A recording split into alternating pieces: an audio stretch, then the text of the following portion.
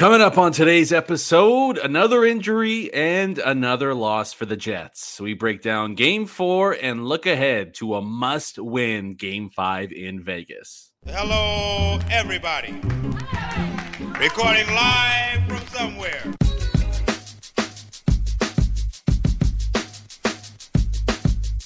What's good, and welcome to another episode of Skates and Plates on the Hockey Podcast Network.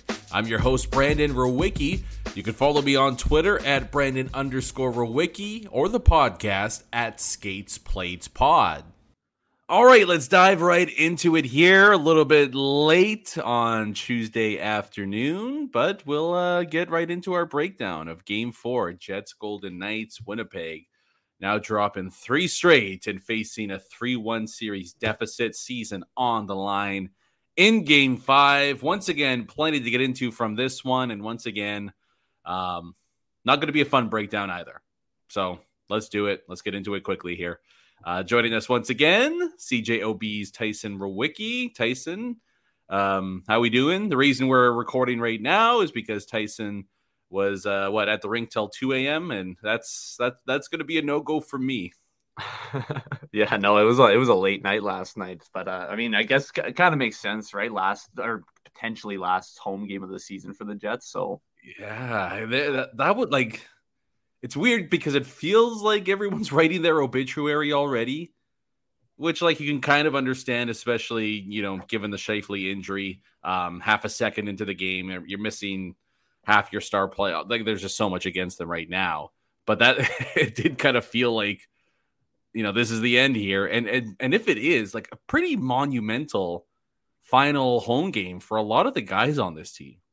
I mean, we don't know who's back, who's not going to be back, everything like that. But I mean, you're talking about some potential franchise icons, some big name players. This, if that was the last one, kind of a shame that you didn't know going in that it's the last one and you couldn't give an official recognition, but we'll see if the boys can find a way to force this one back to Winnipeg, and that would be a hell of an atmosphere. Game 6 to have Jets and Knights in that one with their backs up against the wall there. But we got to talk about how they've gotten to this point. Game 4, dropping another one to the Golden Knights. I guess first, Tyson, just because I saw this, what do you make now that they lost this one, that the Jets' all-time home playoff record is 7-15? Wow. It's it's just, if you've ever been inside the rink, this one, I mean, the first 2.0 playoff game, some of the 90s ones, which I was a part of at the old Winnipeg Arena, and then even before, it is a wild atmosphere.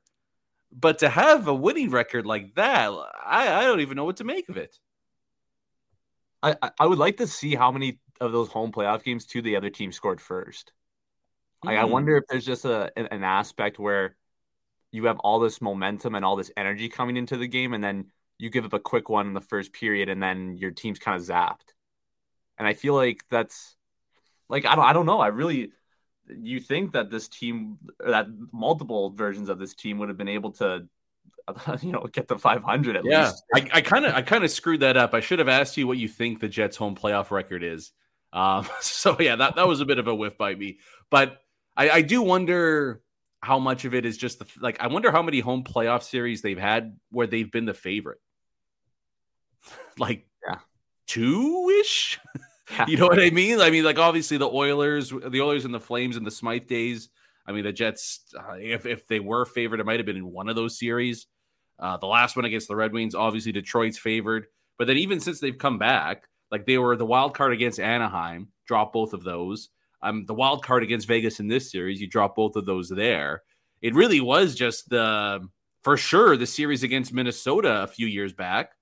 And they won all 3 of their home games in that series. And then, I mean, maybe the conference finals against Vegas, you could have said that they were the favorite in that one. They went 1-2 at home. So it's just interesting. I don't know if there's anything to it necessarily.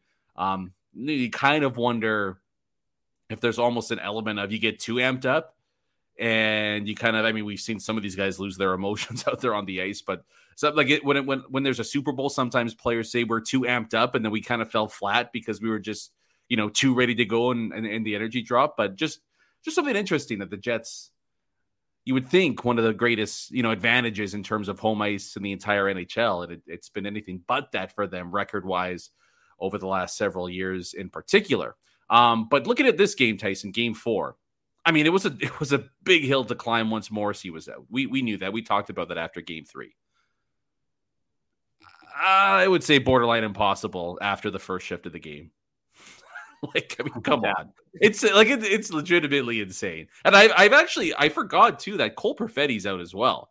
Not a top line guy, but a pretty significant piece in your top 9 for the Jets, no doubt. There's been so many other injuries. You forget that they're missing a guy that was on pace for 50 points this year. But now you lose your number one. You're out your number one centerman, arguably your number one winger, and your number one defenseman. It's almost impossible to beat any team, whether you're the favorite, whatever it is. It's just too much there, and you wonder how much that game and everything changes if, say, Scheifele scores and doesn't get tripped by Brossoit there, and is, you know what I mean? How the butterfly effect of that is fascinating, but that's not what happened. Scheifele goes out. I'm going to be shocked if we see him again this series, however long it goes. And it was just too much for them to overcome. But having said that, man, I would say this is probably the proudest the Jets fan base has been with this team in quite some time, because they battled their asses off in this game. They left it all out there. It was just a talent disparity when you're missing as many key pieces as the Jets are, but they fought right to the finish, and I'll give them a ton of credit. Would have been real easy to just lay down and die here, but they gave Vegas everything that they had, almost found a way to force it to OT, but just too much in game 4 for the club. Yeah, and I thought one guy that really did step up in what could potentially be his last home game was Blake Wheeler. I thought Blake Wheeler played a very solid game in this one. He scores the first goal in that one that, you don't really see him get too many of those from that spot when he takes that shot. But just to jump in quickly, Tyson, that wasn't a solid game from Wheeler. That was a legendary vintage game from Blake Wheeler. Yeah, that was a guy that, seeing Scheifele go down there, basically knew there was not a whole lot left on this team up front, and he turned back the clock and played one of his best games in years, and he was inspirational out there. I was blown away at how he tried to put the team on his back and carried them through. That he was just so damn good. He was flying all over the place. I wonder how much he's got left in the tank for game 5, but you're right. If that's the last home game for him, he went out in a big way. It kind of reminded everybody, you know what, it's 37 right now, but I had it at one point, and he had it and got it back in a big way in game 4. And if they would have won, it would have been 100% on the back of Blake Wheeler. Yeah, I agree. And over the past couple of years, there's been a lot of criticism. There's been a lot of questions about the leadership ability. But you know what, man? Coming into that game, and even this season as a whole, he's been asked to do quite a lot for a 37-year-old. And it's just tough when you're getting up there in age, and especially as a power forward, a guy who's more so known for driving the net in his earlier career. It's going to take a toll on your body, and you really did see he left everything out there on the ice in that game, and it's a shame if that's his last one, because I'm not gonna lie. Some of the stuff that that had gone on with Wheeler the past couple of years irked me. In my opinion, that my tune completely changed this season, and I think that with all that went down, getting the C removed, I really don't think you could have handled it as good. Not many players would have handled that as good as Blake Wheeler did this season, and some might have been a little less graceful in terms of in terms of how they handled an emotion like that. But yeah, look, it's what makes certain individuals so compelling, is that it's not black or white. It's a lot of layers of gray. There's definitely more good than bad in Wheeler's tenure here in Winnipeg, but there was a lot of both. And a lot of the reason why the team is where they're at right now is, because of issues in the dressing room that Wheeler was the captain over for a long time, right? So he wears some of it, but when it comes to on ice play, there was never a doubt in terms of energy, effort, anything like that when it comes to Wheeler. Some of these other guys, yes, but with Wheeler, no, it was, what's going on behind the scenes and different things like that. But he brought that back in a big way in Game 4. And you're right, Taze. Like, I mean, pretty quietly, he went about having himself a borderline top-line winger season in terms of production and what he did out there on the ice. And he could have mailed it in. And I think a lot of people would have understood that, but he didn't. And on top of that, you know, he's been an unbelievable ambassador for the city as well. Like he's an all-time Jet. There's no doubt about it. You know, maybe not number from the rafters sort of thing, but definitely going to be in the Hall of Fame whenever True North wants to put him in there. So, I mean, we can talk about potential off-season moves and different things like that whenever the Jet season does come to an end. But at the very least, for one night, Blake Wheeler brought it back, and it was a pretty vintage performance from number 26 there. One other guy that I think we should, you know, give a ton of love to, who again was given a lot of criticism throughout the year, but Neil Pionk was outstanding in Game 3, and knowing that the team had to rely on him for over half the game, essentially, he brought it again. He was unbelievable. He was so damn good in this one, and that's another guy that, you know, you wonder what's going to be on tap for him and the club this offseason, but at the very least, we saw the guy that, you know, kind of took the city by storm his first year with the team. Yeah, and knowing that you have to come up in a big moment, like, though, that's the one thing about Neil Pionk, and even going back to that Edmonton series, like, he does step up in the playoffs. He does elevate his play come playoff time, and I think that, you know, it's exactly what they needed, and it's just such a tough hill to climb. Like, and I'm gonna say it again, another D-man would have helped a lot. Another top 4 D-man there would have just lessen that load a little bit. And, you know, I've been a Nate Schmidt fan this whole season, but he's just not doing the same job that he did in the regular season that he did in the playoffs. And if you have that extra, doesn't even matter if it's a righty or a lefty, just that extra second pairing D-man, so you can put Nate Schmidt in a better position to kind of be that extra puck mover with Dylan Sandberg. I think that would have been ideal. And, you know, it's just a missed opportunity. Like Nino Niederreiter trade, great trade. Nemestikov trade, unbelievable value. He's exceeded expectations. But when you make your bed with the team the year before, saying we're sticking with this group, we want to try and put more pieces towards this group to build a better team. And then when it comes time to add the most important piece that your team needs to succeed in the playoffs, you don't do it. And then now, I mean, you can't predict injuries, but you also kind of can. Yeah, right? Yeah, you can, but you can. Like that, you're telling me that there wasn't. I mean, you and me had conversations about it too, where we were like, you know, does Josh Morrissey look a little banged up here? And that was going on since like February, where there was some games where he'd come off the ice slowly, leave the game for a little bit, then come back. Like the writing was on the wall a little bit there, and you know, you need that extra depth come playoff time. And look, Logan Stanley's had a rough season. And then you go and plug him into the bottom pairing. Obviously, he's not going to get much minutes. And so you're just at a serious disadvantage come this game with your D-core. And the guy, I thought Dylan Sandberg had a nice bounce back game too. Didn't play. Yeah, he was really good. But it's just disappointing. And you wonder, I mean, again, we don't want to do too much off-season stuff. There's still at least one more game to go here. But, you know, Brendan Dillon and Nate Schmidt, like what happens with them this upcoming off, like you would imagine if the club wants to tinker and retool as opposed to rebuild, like if you can get out of some of those dollars, give Sandberg an elevated role. I mean, yeah, and you wonder too if Neil Pionk has almost played his way back into, okay, we can rely on this guy as a second pairing defenseman if he's going to play like this for us consistently. I mean, there's a lot to get to there, but I would agree, especially for the kid. Like, I mean, we all know the nightmarish mistake that happened, or at least nightmarish outcome off of a mistake that happened for Dylan Sandberg in the previous game. And it didn't look like it affected him at all. Like he was just, all right, same old. Like, let's bring it here. He was still aggressive. I mean, there was one play in particular. I'm trying to remember who the Vegas forward was, but he came in kind of, you know, in transition through the neutral zone, right at around the blue line. And it was just like coaches pouring gap control. Right at the blue. Like, it was just like, oh my God, like chef's kill. Like, it was just so perfect. Pokes the puck right off his stick. And then I think Wheeler went back the other way for a great scoring chance. Like, he's been on. Like, he just had one really tough play, which is unfortunate. But good to see at least that he's able to push that behind him, bounce back. And super, I mean, Bones, again, being the beauty that he is, called him late, I guess it would have been Saturday night late Saturday night just to check up on Sandberg. It's like, hey man, like it's gonna be okay. We're relying on you. We're gonna be good here, and he delivered in a big way.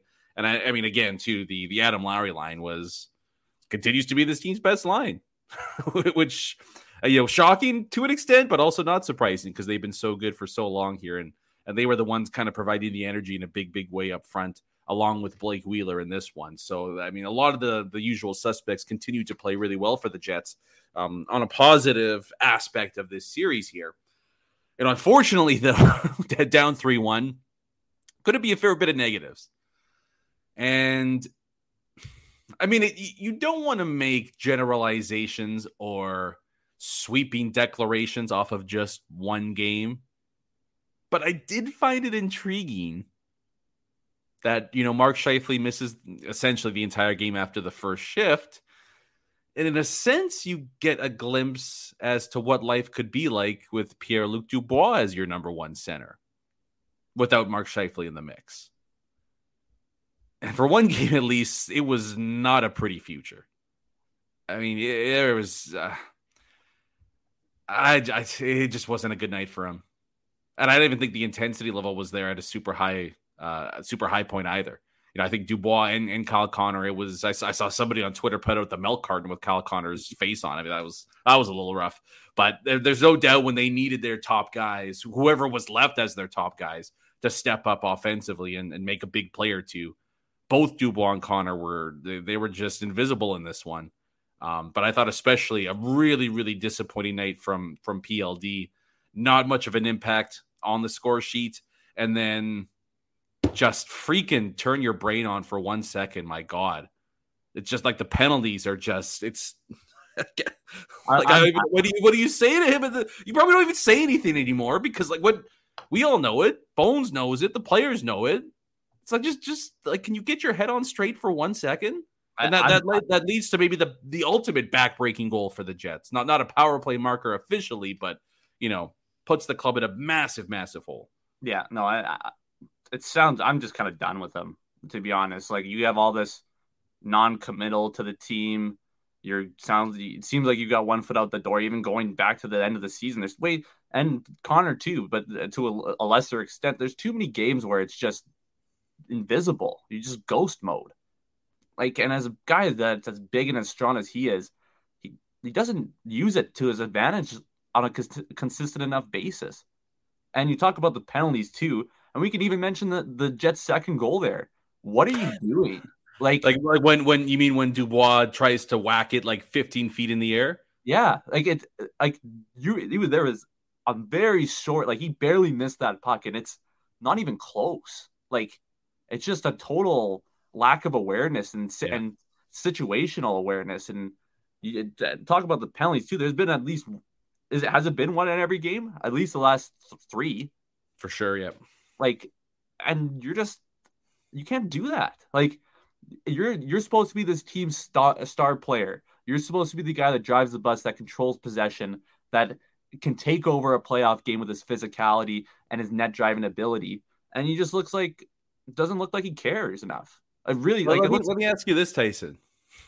Again, we don't want to do off-season talk too much.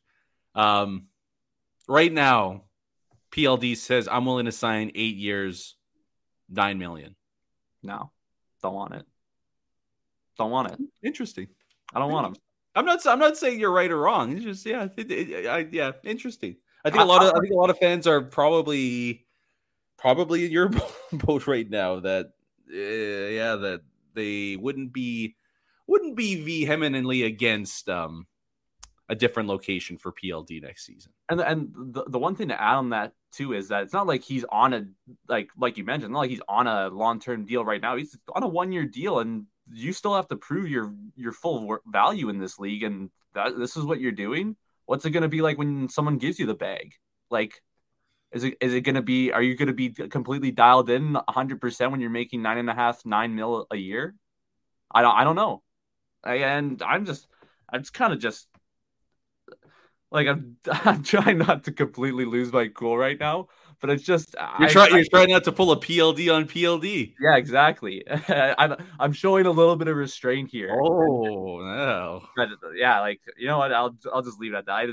I don't really necessarily want him on this team next year. And I think that whatever you get from in a trade package is going to be more beneficial in the long run than keeping a guy who, and hey, you signed a long-term deal. Who knows how long he even wants to stay?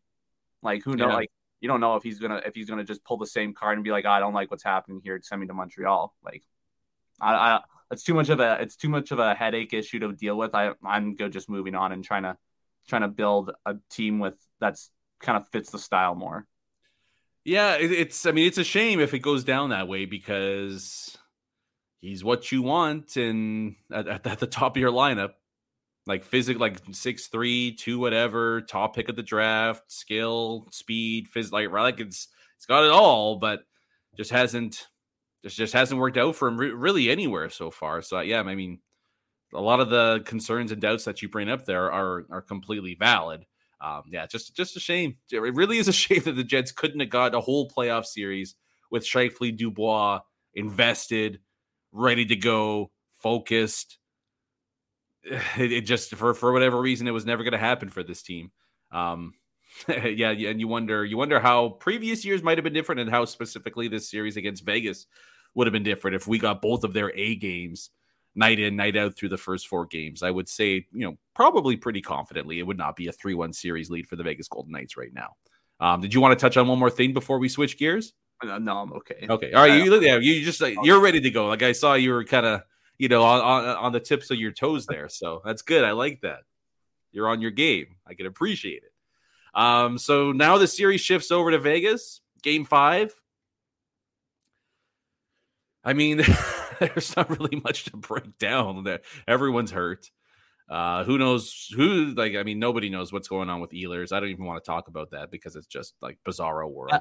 I do want to say one thing quickly. I think at this point in the series and how everything's gone with the injuries, you have to be transparent with your fan base. They will once the season's over. But to me, that's not. I don't think that's good enough because like this is a do or die, and you had a guy who said that he's good to go. And it's so weird, and that's the whole thing. Like, you need if he's legitimately hurt. Like, and I'm not saying that he's not hurt. No one knows. That's what's like. You can speculate on either side of this. It's just it is kind of ridiculous that they're being so. Especially with how transparent you were with Morrissey immediately after the game. To me, that this is just a super weird situation, and you have to give the fans at least a little bit of insight to say, you know what, he's too banged up. It's his blah blah blah. He can't go. Like enough of this trying to play coy. Like it's stupid at this point. Well, if you can't go in game 5, like, do you not just ice him for the series? You know what I mean? Like, it's that's what I mean. Like, I just don't understand. Yeah, I don't know. No one knows, and no one can really say because we don't know what the injury even is. So like, you can't even speculate because everyone's just in the dark here. And so this is what happens when you don't provide any information to anybody about what you might expect. So who knows with the Ehlers? I'd be shocked if he's in the lineup, but I thought he'd be in, heading back to Winnipeg. But I mean, now, I've been wrong every step of the way. So who knows? How hopeful are you that we see a game 6 and another home playoff game in Winnipeg this year? That's correct. That's the correct answer. Good job, Tyson. No, I think they'll come out strong. I'm not gonna they'll bring in good effort. The one thing though is that Brossoit is so shaky. He's so shaky. Like, you can get a couple past him. I'm not usually a big fan of quantity, but you've got to just come out in Vegas and you got to throw everything on net. What doesn't matter where from. He's really struggling. Like really struggling. There was numerous shots in that game where he doesn't even know where the puck is. Same in game 3. In game 3. Like it's I don't know what the percentages would be here, but I imagine teams up 3-1 are like 90% in terms of going on to the next, right? Like, so the odds are completely stacked against the Jets on top of the fact that everybody's hurt. But like when you've got question marks in goals still, and Brossoit was like, he got the job done in Winnipeg. That's great. I don't think it's over just yet. We've seen teams before pull off some pretty impressive feats when it looks like everything's against them and there's a bunch of injuries and everything like that. And I'm not going to say it's over just yet, but Dubois, Connor need to have a pretty epic game in Game 5 in Vegas. I mean, they're just I don't think you can expect Wheeler to do what he did again in Game 4. It would be great, but that's asking a lot out of the guy. They need Dubois and Connor to be out of this world, and they probably need Hellebuyck to steal one. Like, it might have to be a shutout. Yeah. So it's not impossible, but it's looking impossible at the moment right now. I don't think we see it get back to Winnipeg. If it does get back to Winnipeg, though, that's pretty juicy. Like home ice, Game 6, and then you head back to whatever, anything can happen in Game 7. So hey, let's hope we get one more at the very least, and hopefully, just finally see a playoff win on home ice in front of the fans for the first time in what's been way, way, way too long here. Yeah, I got a question for you. What do you do with this? If, like, assuming Mark Scheifele and Nikolai Ehlers aren't going to be suiting up for Game 5, what do you do? Cry. I mean, you put Dubois and Connor together for sure, right? I don't think the lines changed, too much from what we saw there. What's that? You keep Stenlund up there? I think so, because you don't want to split up the Lowry line at this point, right? I think realistically, the Lowry line just becomes your second line. And then Stenlund, Wheeler, Nemestikov, whoever it's going to be, whoever's still standing to that point, you can kind of split ice time there. But I think if anything, you just elevate the ice time for the Lowry line and hope that they can find the score sheet and help provide some production there. But your options are pretty limited at this point. There's not a whole lot of great solutions for this team. Yeah, I agree with you. Like, it's just... Yeah, you're kind of grasping at straws at this point, too. Like, if Jansen Harkins comes in, fills in on the fourth line there. I wouldn't mind seeing the fourth line get a little bit more minutes in this next game. They didn't really play a whole lot. Like, Axel Jonsson-Fjallby only had about 4.5 to 5 minutes in that game, one shift in the third. Gustafsson didn't play a whole lot. Like, they're chasing it at that point. So it's tough. I mean, I don't know. If Dubois, Connor are at 25 minutes, to be honest, I'm okay with that, because I just don't think you're going to get a whole lot of goals out of this lineup.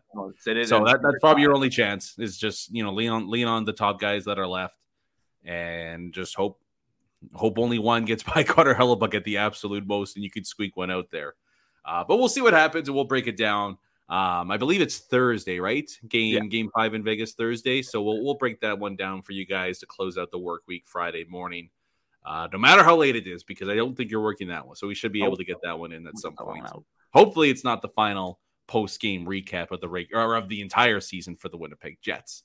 But quickly before we go, Tyson, a couple minutes here, a few more teams are on the brink as well after a maniacal Monday night in the postseason. And wouldn't you know it, never in doubt, but one of those teams is the Tampa Bay Lightning, which means the Toronto Maple Leafs are one win away from getting the monkey off their backs and winning a series for the first time in 20 years. That was insanity. The game was off for me in the third period, so to see them tie it up and have it on OT was just hilarious. But they're finding a way this time. Like, is this it? Is this it? Is it too crazy to say that whoever wins Game 5 is going to win this series? No, not at all.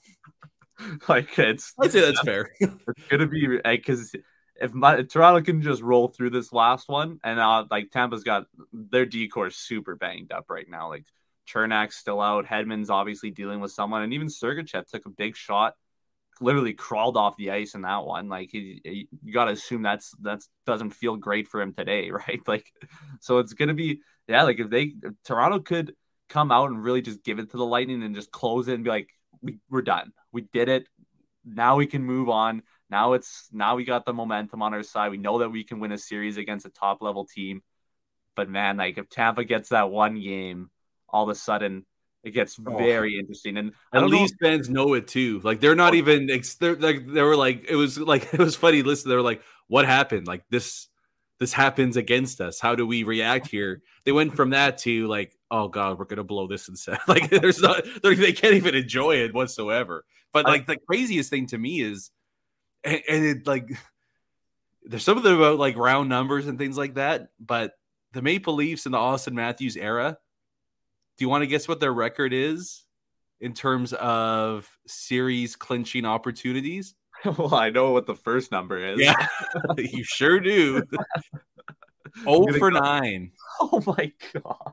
Which means if they blow this series, they'd be an even dozen, 0 for 12. And like, there's just something like, I don't know. I'm just saying it. But yeah, I mean, you can't ask for a better opportunity if you're the Maple Leafs here to get out of this one early and just like slay the beast, slay the dragon for the first time in forever. I kind of want them to, mainly because I want to see Toronto Boston in round 2, which is going to be like, that's some epic hockey right there. So yeah.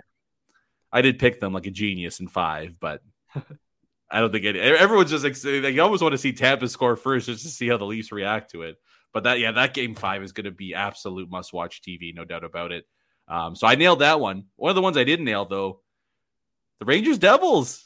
Your Devils are finding a way. Never lost faith in my Devils. I've always been firm on the bandwagon. I've never said anything bad after game 1 and game 2. They're coming back. They're coming back to go for a perfect bracket. Try and go for a perfect bracket so far. Like, man, wakey Rangers. Like, they just at home in MSG. They didn't show up. That was bizarre. That was a weird one. Yeah, the Devils are looking pretty high right now. And on top of that too. Oh, sorry. I just wanted to mention, just going back to that Toronto game quickly. Were you listening to the intermission at all? I don't know. What the Derek Lalonde said about Vasilevsky? I saw it on Twitter. Yeah, very interesting. That's a very. And first of all, I'm surprised. I don't know if I would have said that out loud. Like, yeah. You're saying the quiet part out loud, man. Yeah, like that guy might have got won you 2 cups and gotten you a head coaching job too. Like that's some. It's very interesting to hear a coach come out and say that and bring something. Like not a lot of people. I'd say most people had no idea about that, but you go back and kind of look at the goals and some of the chances that they're getting, and they're doing exactly what Lalonde said. It's interesting. I wonder what the contract clause is for a lot of NHL coaches when they do go. Well, you could say whatever you want, right? Like, it's not his team. It's just like, I don't know. Wouldn't you rather keep that one under wraps? Like, you play in the same division as them. Like, I might be like, we there's one weakness we know of Vasilevsky that I won't mention. Instead, he's like, hey, everyone, this is how you beat him. So that was, fascinating information either way there. Quickly, the other series on the night, Seattle's looking pretty good, man. Seattle might get it done against the defending champs. Yeah, and I mean the McCann injury is going to be tough. I don't buy the dirty play. I think it's just kind of like it's a penalty. He lost track of it. I'm really unfortunate. I think he's going to get a game. Really? I think he should have got it. I think he should have been kicked out of the game. Major. He should have gotten, and then that would have been enough. Yeah, but like how do the refs like how do you look at that multiple times and be like, nah. It was okay that he hit him 10 seconds after the puck went away and he smashed his head into the boards. Yeah, that's going to be Jared McCann's such an underrated player and a great move by Ron Hextall there to keep Jeff Carter on the Penguins over Jared McCann. Another feather in Hexy's cap. And he lost Brandon Tanev too. Like, my God, what a clown. Oh, well. It's just that forecheck. I think they're just a super deep team. Like, they don't have necessarily the top line Austin Matthews, Connor McDavid, McKinnon level player, but they got a lot of really good players on that team. And if you know who they kind of remind me of? Who? Vegas in their first year. Yeah. Like, I don't think if they get past Colorado, man, unless it's Edmonton, Seattle's looked really good. Like, I don't know how many teams I'd be picking over Seattle right now if they keep this up. Especially after having to face Minnesota or Dallas after that just hell series. Like, it could be. We'll see. We'll see. That's been a beauty so far. We get at least 2 more games out of that one. So we'll keep an eye on that as we move forward here. And then Wednesday night, or Tuesday. Today's Tuesday. 3 games. We get Kings Oilers as the late one there. Still haven't listened to us, Tyson. They haven't put Islanders Hurricanes at the 9:00 p.m. slot, even though, nobody cares about that one all that much. They do the Jets, though. Like, that's another thing that's stupid. 8:30 local start time. Like, come on. Yeah, it sucks. It sucks so much. But what are you going to do? Better than no playoff hockey. So we'll deal with it. But yeah, that's where we'll cap off the episode here. We'll get ready for game of the season for the team. Can they find a way to stay alive in Game 5 in Vegas? Can they grab another win on the road and bring them back to Winnipeg to make this one really interesting? We'll break that one all down for you guys when we get back at it at the end of the week. Until then, though, thank you guys so much for tuning in to another episode of Skates and Plates on the Hockey Podcast Network. I'm your host, Brandon Rowicki. CJOB's Tyson Rowicki joining us once again. Like I mentioned, we'll get back at it Friday morning, either breaking down one more game for the Winnipeg Jets or putting a recap on the end of the regular season as they take on the Golden Knights in Game 5. Until then, though, enjoy the rest of your week. Have fun and stay safe, everybody. Peace.